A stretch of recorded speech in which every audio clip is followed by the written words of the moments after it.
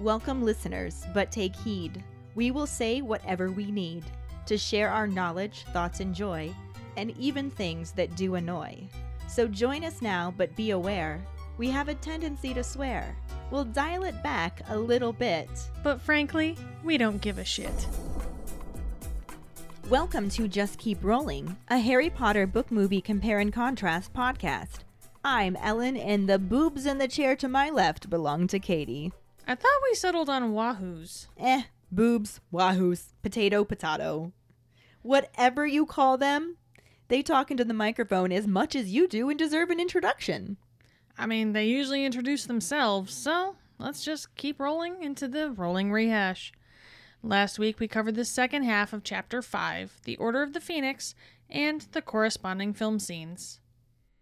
Harry tries to understand what the hell is going on, but gets cut off just short of order indoctrination. The Daily Prophet's attempt at punny headlines is just pathetic. Voldemort's door-to-door recruiting puts even the best Avon ladies to shame. Molly fights a losing battle, but takes a win wherever she can get one. Ginny shows off her ginger rage by refusing to go quietly. Lupin, always the voice of reason, tries his best to keep the peace. And Sirius is dealt some low blows, but still comes out winking. During episode 125, Voldemortman, our Potter pondering was, what do you think was worse for Sirius? Being locked up in Azkaban or cooped up at Grimmauld Place, aka the murder house? G'day Ellen, g'day Katie. It's Jackson here with this week's Potter Pondering. So what was worse for Sirius, being stuck in Azkaban or being stuck in Grimmauld Place? Oof, those are both really tough, and it's hard to pick one. But if I absolutely had to, I'd say Grimmauld Place. I mean, both are absolutely horrible. Azkaban basically drains a person until they die. I mean, we heard most prisoners end up dying because they just lose the will to live. But in the case of Sirius, at least in Azkaban, he had the knowledge that he was innocent, and that kept him sane. It kept him going. Grimmauld Place, it's a constant reminder of the shitty family and the fucked up life he lived until he escaped. So, you know, both absolutely horrible because Azkaban would have had him reliving some of that, but Grimmauld Place is more of a in-your-face reminder than just what the Dementors making him relive it in his head. So that's what I think. Hi, Ellen and Katie. This is Ashley with this week's Potter Pondering. Did Sirius hate being in Azkaban more than he did Grimmauld Place, or vice versa? I don't know. According to Sirius, he gives the impression that hanging out with a couple of like-minded peers is worse than being surrounded by Dementors. He really does give off that vibe that he actually enjoyed chilling in Azkaban better than he did at his own house. I could kind of understand when Snape comes around from feeling like I would rather be behind those walls. But other than that, I really think he's just exaggerating. But thinking with his brain, I'm going to say he probably liked Azkaban better. Should he? Hell no. I don't know what his problem is. But it's kind of like, you know, when you come out of depression and then you have to, you know, deal with your problems. Maybe that's probably what it is. Oh, now I'm starting to feel even more sorry for him. I love Sirius. Hey guys, here's my Potter Pondering for this week. So the question was, what was worse for Sirius, Azkaban or Grimmauld Place? Well, I definitely think Azkaban. I mean, with Grimmauld Place, at least he can silence the portrait of his mother almost to make sure he doesn't hear her screams and that. Whereas in Azkaban, all the Dementors around you, he sort of keeps reliving all the bad memories he had of being at Grimmauld Place. And also, like, those Dementors, they would just... There's no words to describe, like, how horrible it can be. I mean, yep, so that's it. Thanks for listening, guys, and see you next week. Thank you so much for your responses. Our trivia question last week was, what did Mrs. Weasley find under the sofa in the drawing room? She found a nest of dead puffskins under the sofa in the drawing room. Ew. I keep finding questions to make you say ew. Why you gotta make me say ew all the time? I was trying to think of something sort of obscure. That's obscure. Yep. Congratulations goes to Mike Riley. Woohoo! Jackson was actually the first one to answer the trivia question, but as I made it super obscure this week, he did not find the right answer, and Mike was able to sweep in with the win. But after this week, could be either. Could be someone new. Who knows? We shall see. But for now, let's just keep rolling into the first half of Chapter 6, the noble and most ancient House of Black, and the absolutely no corresponding film scenes. Chapter 6, The Noble and Most Ancient House of Black, Part 1. Mrs. Weasley follows the twins, Harry, Ron, and Hermione up the stairs to make sure they go to bed, telling them that they have a busy day tomorrow and specifically telling Hermione not to wake Ginny.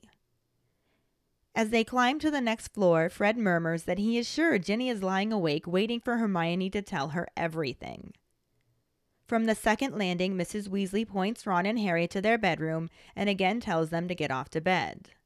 They all say goodnight to each other and Mrs. Weasley closes the door, leaving them in the dank and gloomy room. Harry gets ready for bed while Ron gives Hedwig and Pigwidgeon some owl treats, since they can't let them hunt every night so it doesn't look too suspicious. He then crosses the room and bolts the door, causing Harry to wonder why.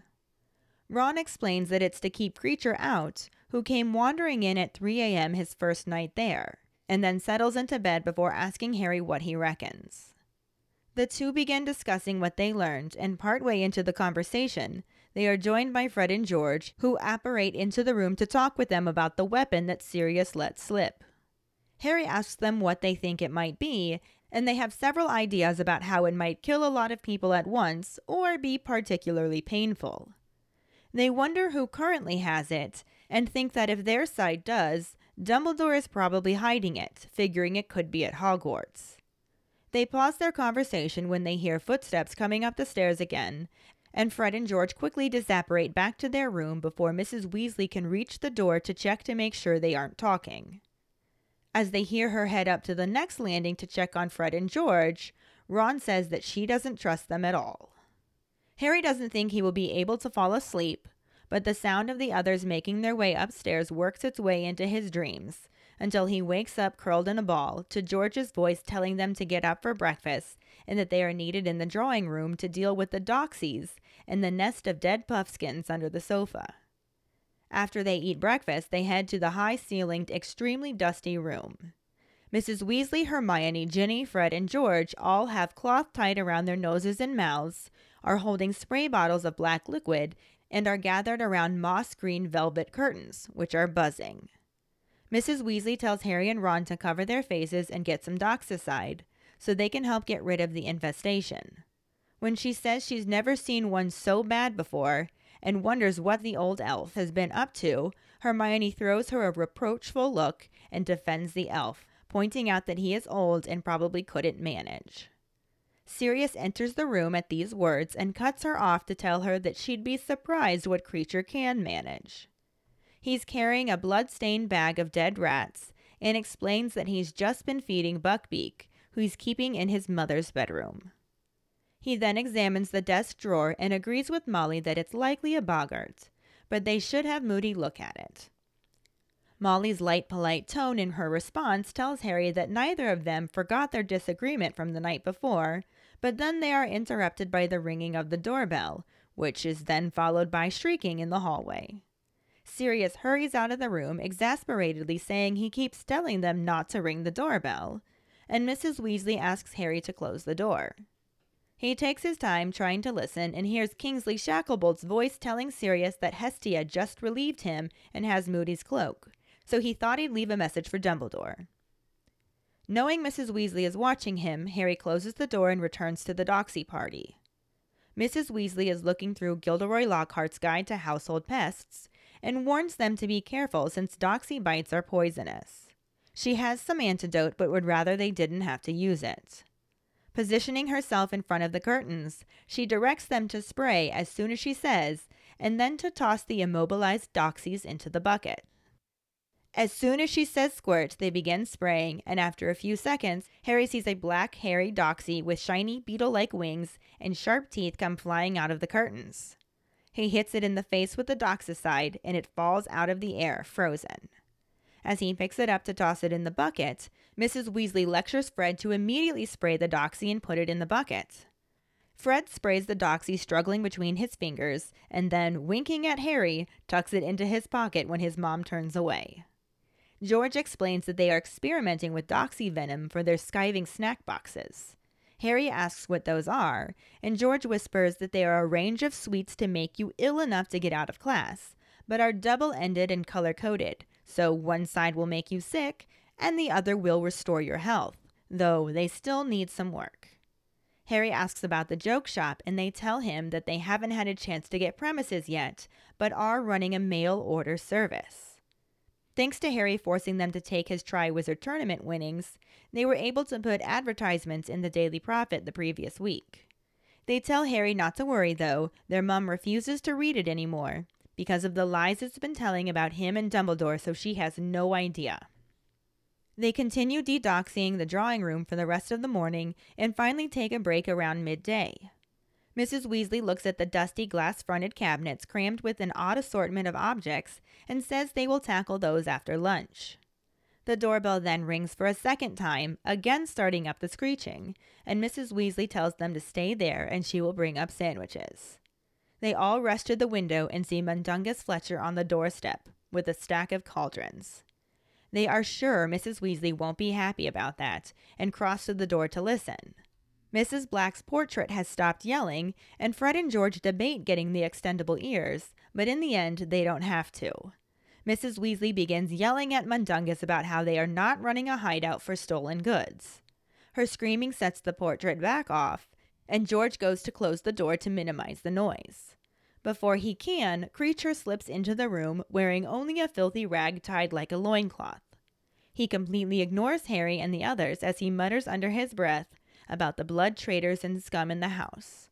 Fred loudly says hello to him, and Kreacher turns to him, bowing and saying that he did not see young master, tacking nasty little blood traitor that he is to the end of it. George speaks up, pretending he didn't hear the last bit, and Kreacher insists he said nothing, but then mutters, "And there's his twin, unnatural little beasts they are." Harry isn't sure if he should laugh or not, and when Kreacher mutters about Hermione being a mudblood and mentions that he doesn't know who Harry is, Hermione makes an attempt to introduce Harry to the elf.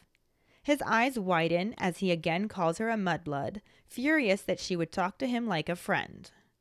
Ron and Ginny tell him not to call her a mudblood, and Hermione tries to defend the elf, saying he doesn't know what he's saying.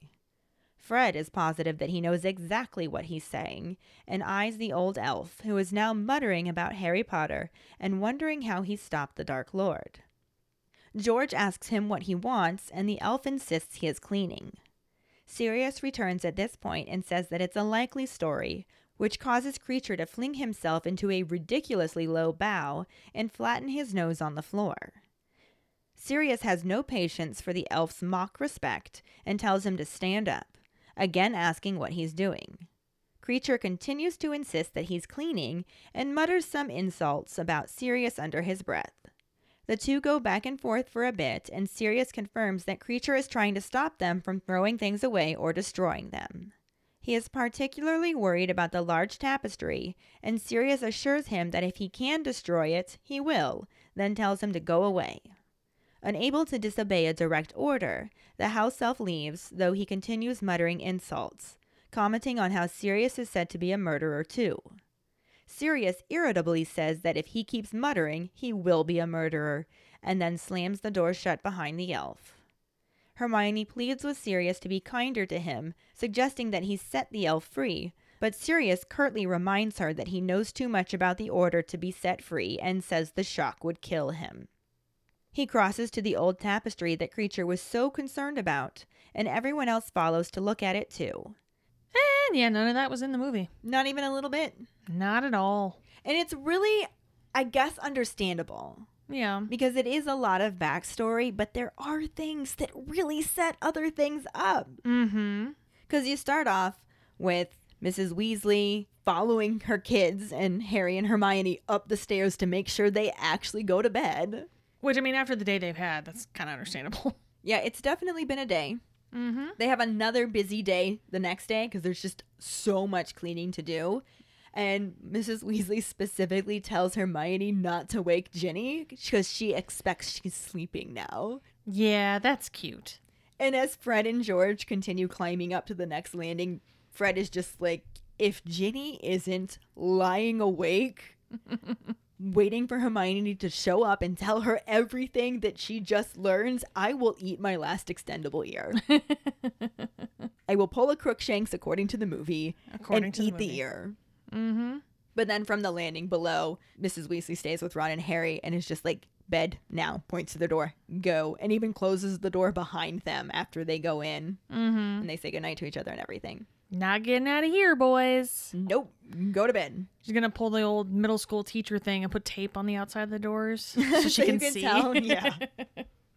But when they re-enter the room, Hedwig and Pigwidgeon both start going nuts. So as Harry's getting ready for bed, Ron's giving them treats. Mm-hmm. Part of it's because they're not allowed out to hunt. That would be super suspicious if the owls kept leaving and coming back to the same place. Kind of a dead giveaway. Yeah.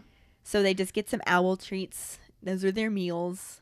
It's so weird that there's windows, but no one can see the house. Like, it's just weird. So what would that look like if Hedwig and Pigwidgeon flew out the window? Do you have to tell animals about the headquarters? Like, did they have to look at the letter from Dumbledore too? I mean, but Hedwig got all those letters to Ron and Hermione while they were at the Order. So animals don't seem to be affected by it. Maybe not. Potter pondering. Potter pondering indeed. Yeah. Are animals affected by a secret keeper's charm? I like it. It's a good one. Yeah. But anyway, Ron's giving treats to the owls. Harry's getting ready for bed, and he watches as Ron's like, oh my god, I almost forgot. And he crosses back to the door and locks it. And Harry's just like, why are you locking the door? And Ron's just like, it's to keep Creature out. Believe me, you do not want him wandering in here at 3 a.m. like he did to me on my first night here. I was going to say, that sounds like the voice of experience. Yeah. Yeah. He learned the hard way to lock his door. Yeah. And I imagine that would be very unsettling to wake up and have a house elf that, as we're going to learn, is a little bit crazy and mutters under his breath and says super creepy things. Mm-hmm. Cuckoo bananas. Right. You wake up and that's just in your room. Yeah. I'd probably wake up with my heart pounding. Like, that would nearly give me a heart attack. I feel like I would wake up and just start, like, flailing arms, just like, what the fuck? You know how they say fight or flight? Mm-hmm. And almost everybody forgets freeze. I am a freeze. Usually I am a freeze as well. If I woke up in the middle of the night and there was a freaking creepy house elf in my bedroom, I would honestly just freeze and pretend like I was still asleep and hope that me being awake didn't mean he was going to come bug me. I'd probably do the same thing if somebody broke into my house. I would probably just freeze. It would freak me out too much that he would, like, come up and mess with me or something. Right. And I would have to... I'd like to believe that I'd be smart enough to just, like, reach over and grab my little remote that can set off my alarm immediately to my house, my security alarm. You'd like to think so. But I honestly think I would more likely just, like, snuggle under the covers and be like, I can't see you, you can't see me. You do not exist. But obviously, they aren't really going to bed at this point. Mm-hmm. They lock the door, sure. And maybe, just maybe, that's just as much to keep Mrs. Weasley out as it is to keep Creature out. Right. Because the very first thing they do, once they're settled, is start talking about what Everything they they just learned, yeah. learned. And it doesn't take very long at all before Fred and George arrive with another crack as they apparate into the room and are like, have you gotten there yet? The weapon that Sirius mentioned, more like, Right. let's slip. Because, of course, that's going to be the first thing that gets brought up. And I do wish that we could have seen this discussed in the movie. Yeah. They just cut it off so abruptly and they never did anything else with it.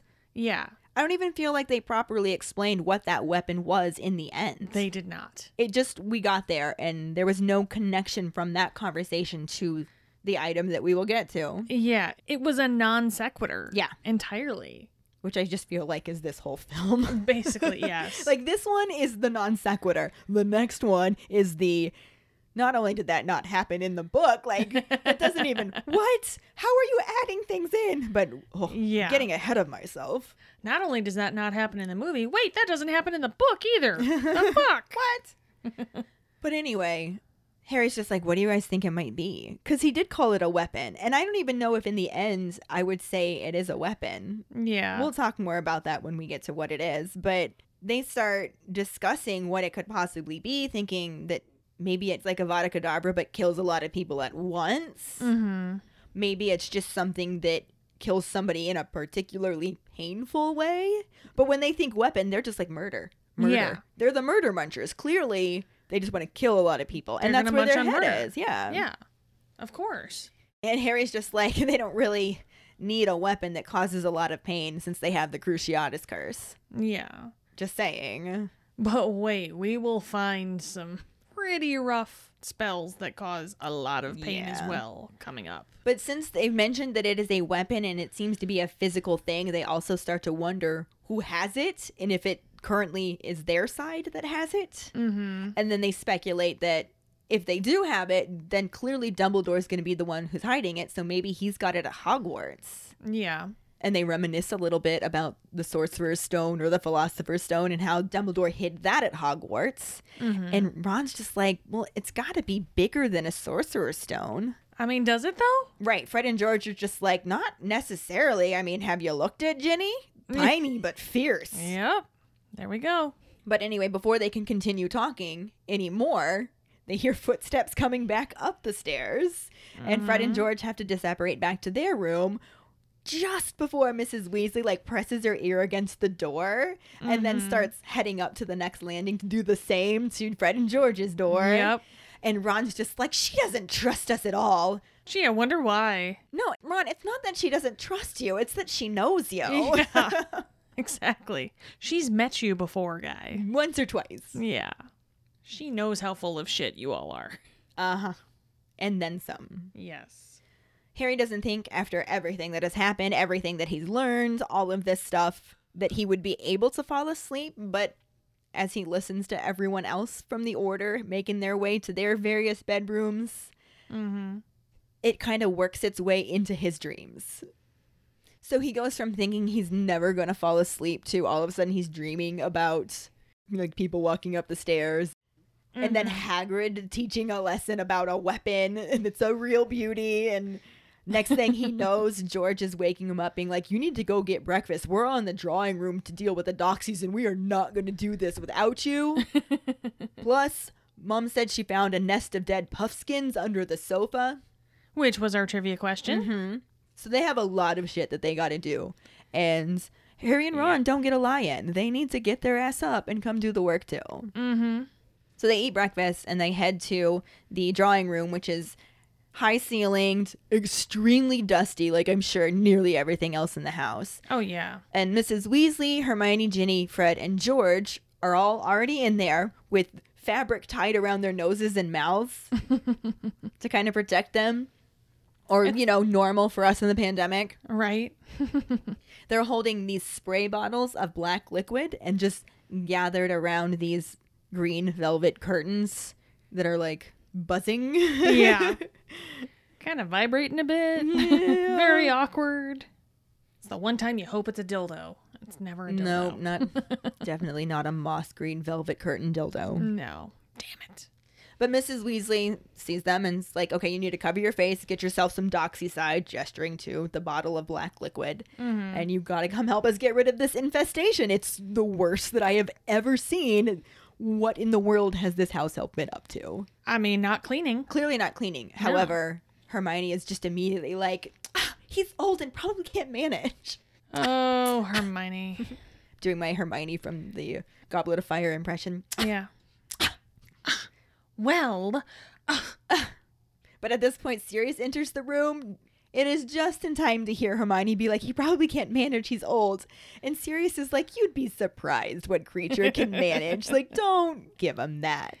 And he's carrying a bag. It's like a blood-stained sack that's holding some dead rats. Oh, that's fun. tosses it on the sofa, and he's just like, I was just feeding Buckbeak. I've been keeping him in my mother's bedroom. Which is just one of those little tidbits of information that I love. Like, fuck you, Mom. I'm keeping a wild animal in your bedroom. Yeah. This is what I think about your room. Yup. Oh, I wish we would have had this. I know. Especially to see Buckbeak again. I was going to say, we needed closure on Buckbeak, man. Yeah. We needed the Buckbeak closure, and Yeah, we didn't never get got it. No. So disappointing. They just flew off into the night, and were never seen or Ever heard from again. again. Mm-hmm. Well, Sirius was. But Sirius. Buckbeak, Not so much. for all we know, Sirius ate him. Yeah. He was hungry. I don't know. So glad that's not what happened for real, because we Right? know that he is there. Living in crazy Gary Oldman's mom's room. Yup. And eating rats. And eating rats. But Sirius then examines the desk drawer that Molly had previously mentioned the night before, that she thought there was a boggart in one of the drawers. And he agrees with her. He's just like, I think you're right. This probably is a boggart. But just to be safe, they should probably have Moody look at it before they try tackling it. Mm-hmm. And then Molly responds in this very light, polite tone. And Harry's just like, oh, they're still mad at each other. And they're just like putting on a good face for the children. Oh, yeah. They're about to get divorced if they were Right. married right now. That's what we're getting at. But then before they get too involved in more of this polite, fake, nice conversation between them, someone rings the doorbell. So someone else, crazy Gary Oldman's mom, begins screaming again. Boy, way to weirdly take out the tension in the room. Right? And Sirius is just like, I told him not to ring the doorbell. Gosh. Shut up, Mom. I'm getting the door, okay? God. I just feel like this would be such an amazing part. Like, this is what our sitcom would focus on. Oh, yeah. These moments. Oh, definitely. This is why I'm so bummed we didn't get to see any of this, because it is so sitcom worthy. Yes. Gosh, don't ring the doorbell. So he hurries out to go answer the door and shut his mom up, and leaves the door wide open. So Mrs. Weasley's like, Harry, go close the door. And Harry's just like, doo-doop, doo-doop. If I do this slow, maybe I'll overhear something to meddle in. Also, I don't have to mess with the doxies for a few Yeah. extra seconds. And he only manages to take enough time to hear who's at the door and get the little tidbit of information that it's Kingsley Shacklebolt, who was just relieved from his guard duty by Hestia, who now has Moody's cloak. So he thought he'd stop by and leave a message for Dumbledore. Sure. And that's all he really got to hear, because he can just feel Mrs. Weasley's eyes on his back, and he's just like, I have to close the door. Right. So he does that, returns to the Doxy party.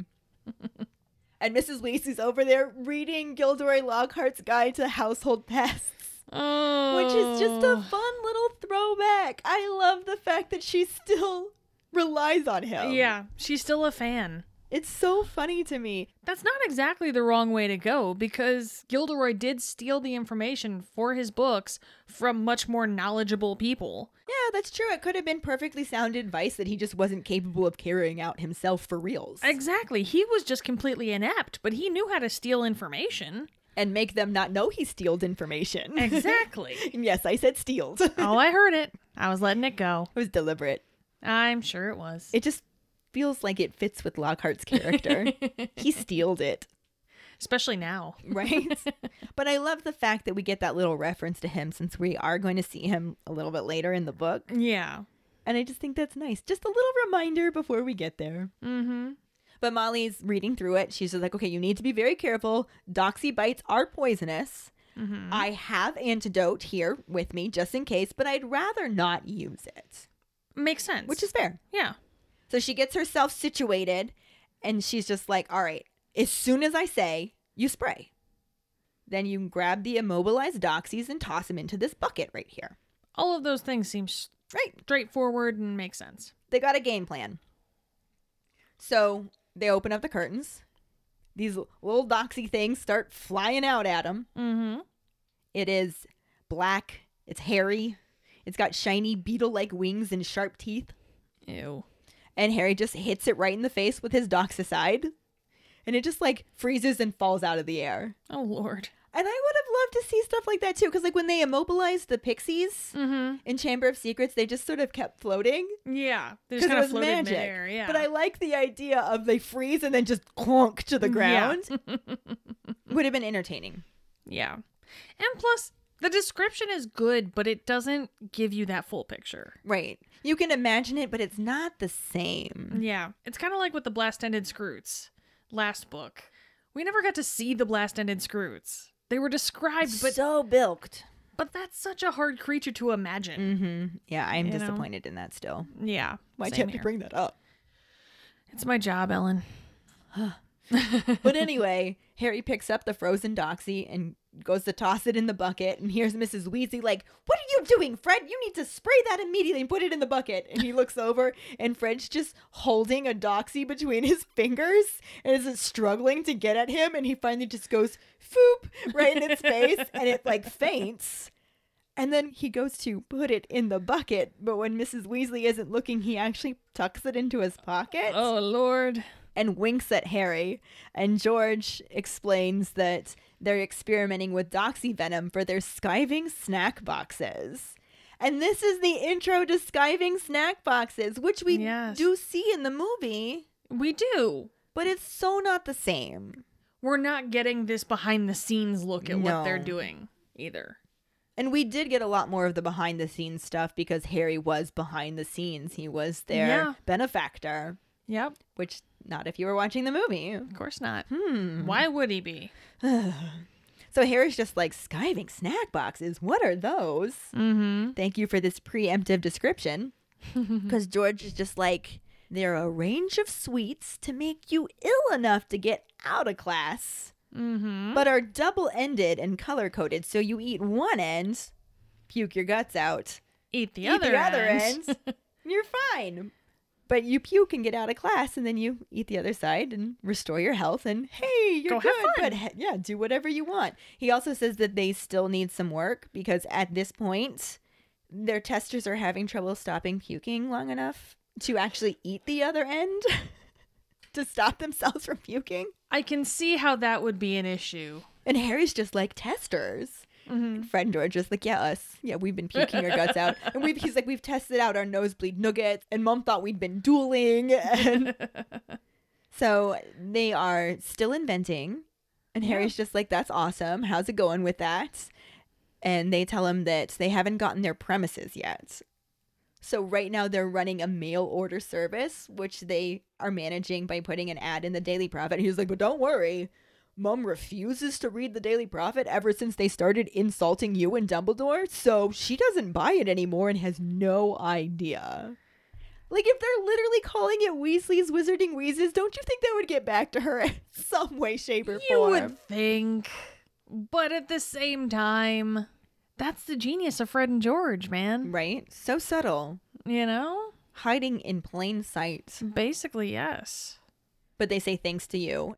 So this is all thanks to Harry, because in the books, he gave them money. Like we said, he's the benefactor. Yep.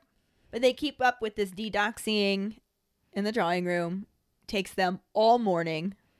When they finally get it done, the curtains are just dripping with doxicide. Ew. Which I feel like, okay, now you need to clean them, but I don't know what this process is.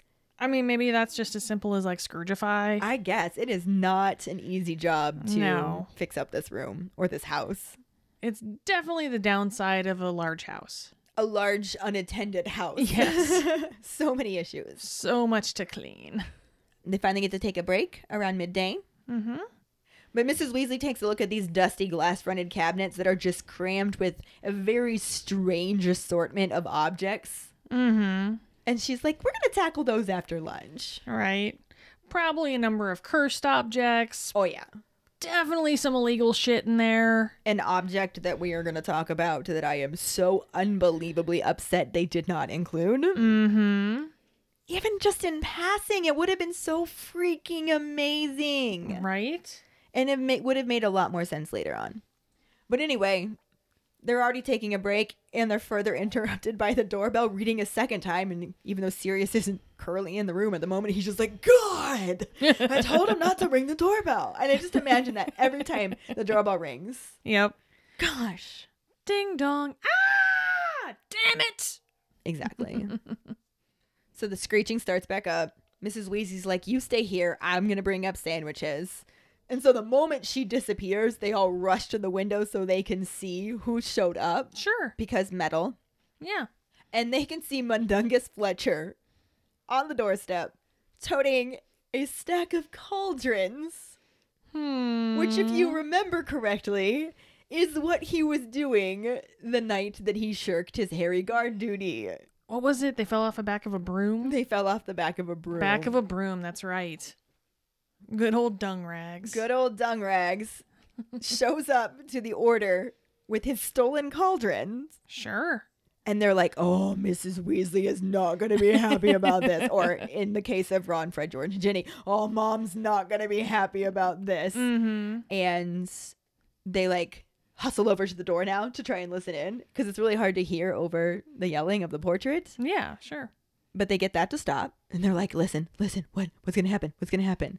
Fred and George are like, should we go get the extendable ears? Like, what's going to happen? And as it turns out, they don't have to get the extendable ears because they can hear just fine. Mrs. Weasley is probably not over getting voted against. She got vetoed hard the night before. Yeah.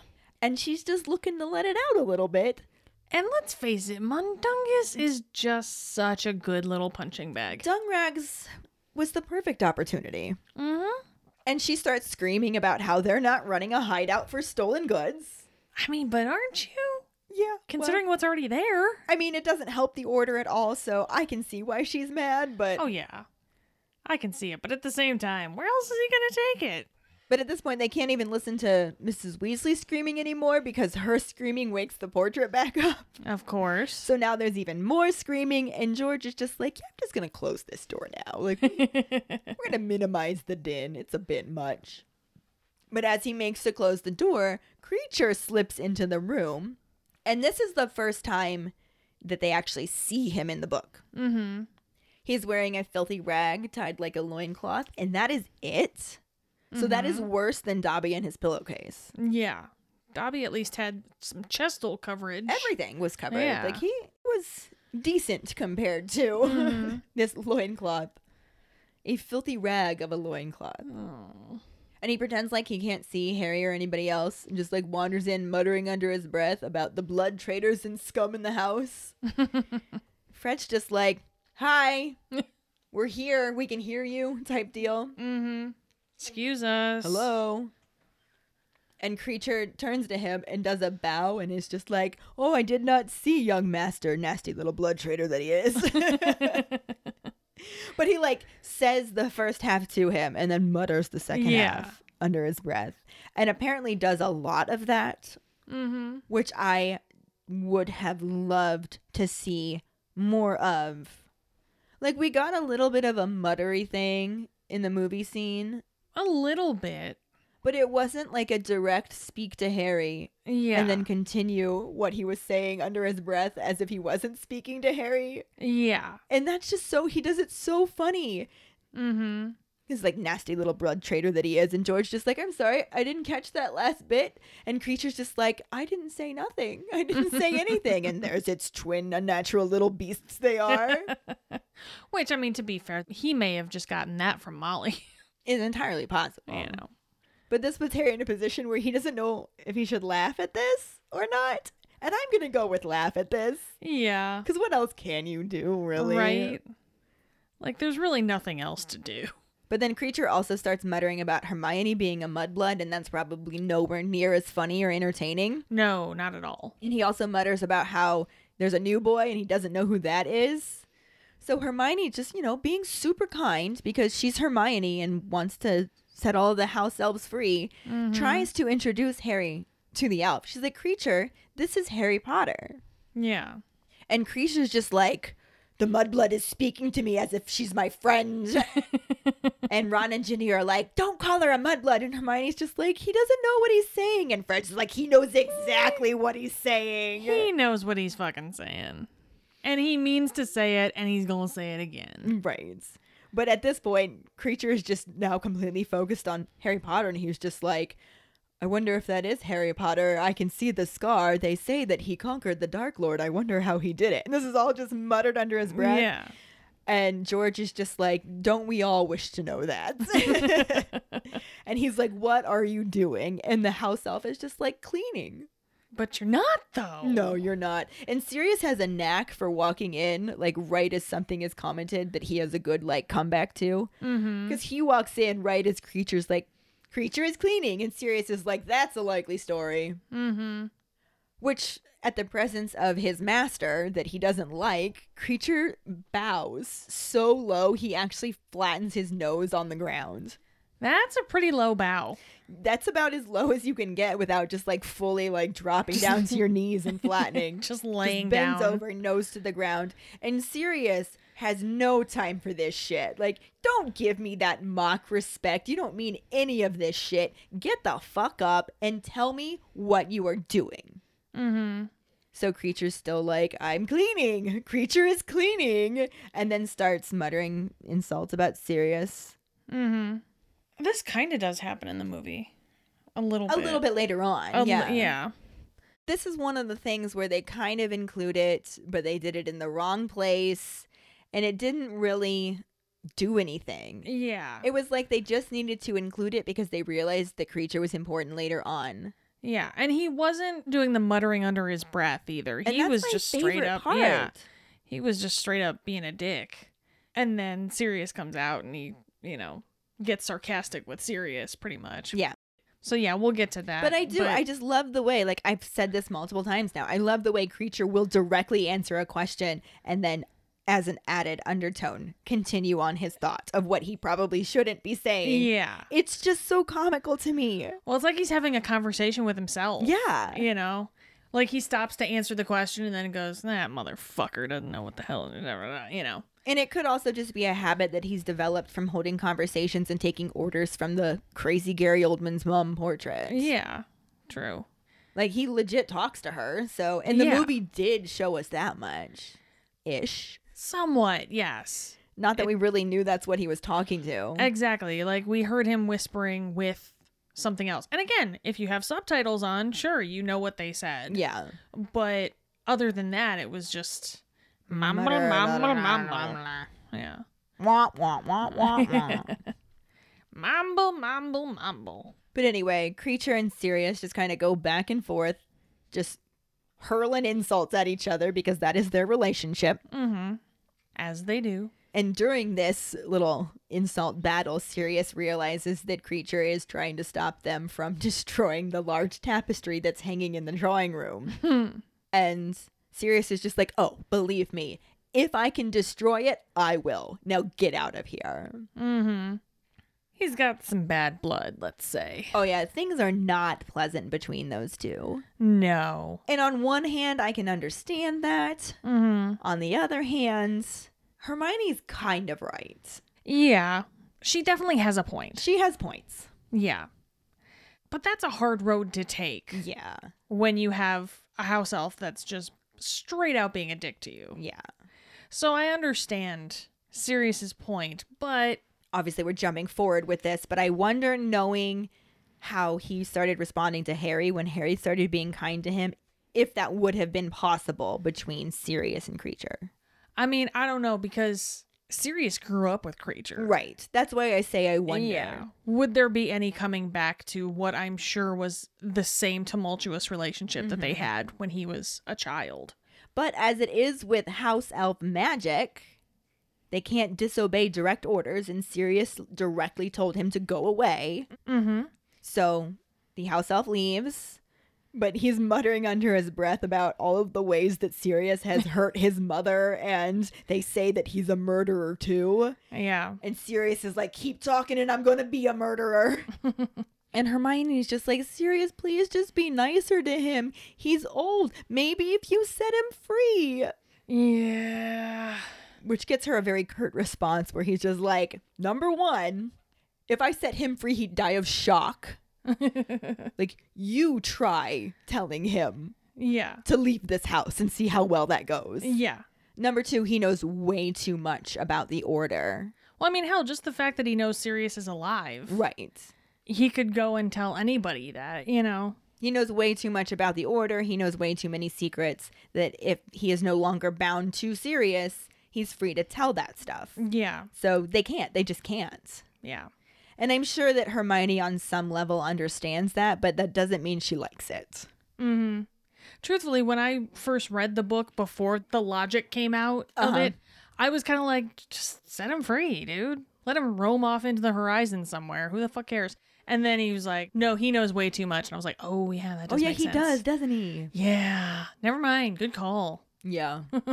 Probably the smart thing to do. Plus, in a house like that, with all those tensions running high, it's probably nice to have I hate to say it, but a punching bag there. You know? Not a punching bag, but... No, you're right, though. A creature to take out that aggression on. Yeah. You know? Which is shitty. He should not have done that. No, not at all. But he can't just flat out tell Molly to go fuck herself, so we're gonna tell Creature to go fuck himself. Yeah, it's pretty much what basically happened there. He really did use Creature as a punching bag, and it killed Hermione to watch that happen. Yeah. And it's sad, but Creature's a dick too, so... Yeah. But Hermione also is probably, I don't know if shy is the right word, but she's not going to confront Sirius any more than what she did. She's a little timid Yeah. around him, yeah. Like, she might say, please be kinder to him, but she's not going to argue with him when he's like, we can't set him free. He knows too much. She's going to just let it go. And Sirius also isn't going to engage in something like that. Because at this point, he just crosses over to the tapestry the Creature was trying to save. Mm-hmm. And everyone else walks with him to go look at it, too. And none of it was in the movie. Not even alluded to. So many really important things. Yeah. That were just completely left out. It's so frustrating. Mm-hmm. Just like montage that leaves so much out and it makes me so sad. I know. But eventually we're going to get to the end of this book and movie and I will have nothing but nice things to say because I do love the way they ended this film. We just got to get there. And then we'll start Half-Blood Prince. But this is really where it starts. This is the first chapter where there was nothing. Yeah. I can't even tell you, all of you keepers out there listening, I can't even tell you how much of a nightmare it was to try and organize this movie by book chapter. Yeah. Like I said, I give all the credit to Ellen because I thought I was going to be like really productive one day and I started to watch the movie and I thought I was going to try and break it up and I got like 5 minutes in and I went, nope. And I'm pretty sure I mentioned this in a previous episode when we first started it. You did. 6 hours. Yeah. It took me 6 hours to get this sorted. Granted, Yeah. I had to keep pausing the film and screaming about things being left out and realizing, this Entire wasn't here? conversation. How did I imagine this being in this movie? I don't understand. What do you mean they weren't there at the time? What? Yeah. But as there was no movie scenes, there are no actors to talk about. So we'll just move right on. Yep, let's just go into our Potter Pondering, which we decided we wanted to know what you think about the Fidelius charm and if it would work on animals. Mm-hmm. So do you think that Dumbledore doing the Secret Keeper bit on Grimmauld Place meant that he had to inform Hedwig where to go to deliver letters, or does it just not work on animals? Yeah. Is it just animals are looking for the recipient and they can find them wherever they are? Because that seems like a major loophole. To be fair, that's kind of what happened when Sirius was moving around so much and he wasn't at Grimmauld Place, and an owl always knew where to find Sirius. True. But nonetheless, I mean, you would think with a Fidelius charm on it, it would be extra not able to be found. You'd think. Yeah. Because it just seems like a loophole. Like, what if Voldemort writes Harry Potter a letter and then follows And the then follows owl? the bird, yeah. I know he's here somewhere. Yeah. Like I was saying too, is if they send him out the window, do you just see a random bird coming out of a wall? Out of or nowhere? something? Does it just Yeah. like all of a sudden materialize? Yeah. All of a sudden, bam, bird. Yeah. This one got very wordy. We're going to have to succinct this up for TikTok. But Yeah. let us know what you think about animals, specifically owls, and the Fidelius charm. Mm-hmm. Find the post on our Facebook page and share your thoughts, or call us at 216-526-6792 and leave your response as a voicemail. Make sure you start off telling us your name and then go into your answer. As usual, you can email that audio clip in as well, and you can also stitch your response on TikTok. We really look forward to reading, hearing, and seeing them. And this will bring us to our Sorting Hat story, which is from Dave Garza. He writes, "My name is Dave Garza. I am 51 years old, a Hufflepuff with a pear wood wand with a unicorn hair core, 10 3/4 inches, and slightly yielding flexibility. My Patronus is a dapple gray mare. In the early 2000s, I had a head injury that limited a lot of what I could do physically. I ended up watching a lot of TV. In about 2005, I started watching the first few Harry Potter movies on cable TV, and by 2006, I saw the first 4 films over and over as they were replayed. As my head injury kept me from going to the movie theater, I found myself anxiously awaiting when Order of the Phoenix would make it to TV in probably another year or so. I decided I couldn't wait for the movies to get to TV to find out what happened, so I decided to read the books. I started from book 1 and was amazed and captivated by how much more the books contained than the movies did, and immediately knew I liked book Dumbledore way better than movie Dumbledore. I was hooked. I finished each book in just a few days. Not knowing much about the book series itself, I simply read each next book when I finished the previous one and didn't really pay attention to how many were left. You can imagine my shock and horror in finishing book 6 and finding out that the 7th book had not even been released yet. Merlin's beard! Torture, I tell you, torture! A year later, Deathly Hallows finally came out, and I think I only put it down to sleep. I don't believe I ate anything for the few days it took me to finish it. The Order of the Phoenix made it to TV later that year, and I patiently awaited all the films to come out the following years, going back to reread the books between each film's release. Having not read the books again in recent years, I find I am way more familiar with the movies than the books, and I love hearing you ladies point out and discuss the differences between them. Aw. We love doing that too. Yeah. Kind of our thing. Yeah. Thank you so much for sharing your Sorting Hat story with us, Dave. Yes, thank you. And if any of you other keepers out there listening would like us to read your Sorting Hat story on a future episode, you can email it to us at justkeeprolling@gmail.com. Let us know your house, wand, Patronus, how you got into Harry Potter, and anything else that you might want to share with us. Or you can message it to us over social media, or, just post it on our Sorting Hat Saturday post. This week's trivia question is, what did Mundungus rescue Ron from that redeemed himself slightly in Mrs. Weasley's eyes? The first one who responds with a correct answer and the code word #NotAllBad will get a sticker. Another way to get a sticker is to rate and review us through iTunes or Facebook. Make sure to email us at justkeeprolling@gmail.com to let us know you did, and we'll get back to you to figure out which sticker you want and where to send it. Don't forget to find us and follow us on Facebook at JKR Podcast and Twitter and Instagram at Just Keep Rolling. Following us on Podbean at justkeeprolling.podbean.com will get you the episode as early as possible and give you a leg up in answering the trivia question. Make sure to check out our website at justkeeprolling.com, and don't forget to subscribe to our YouTube channel.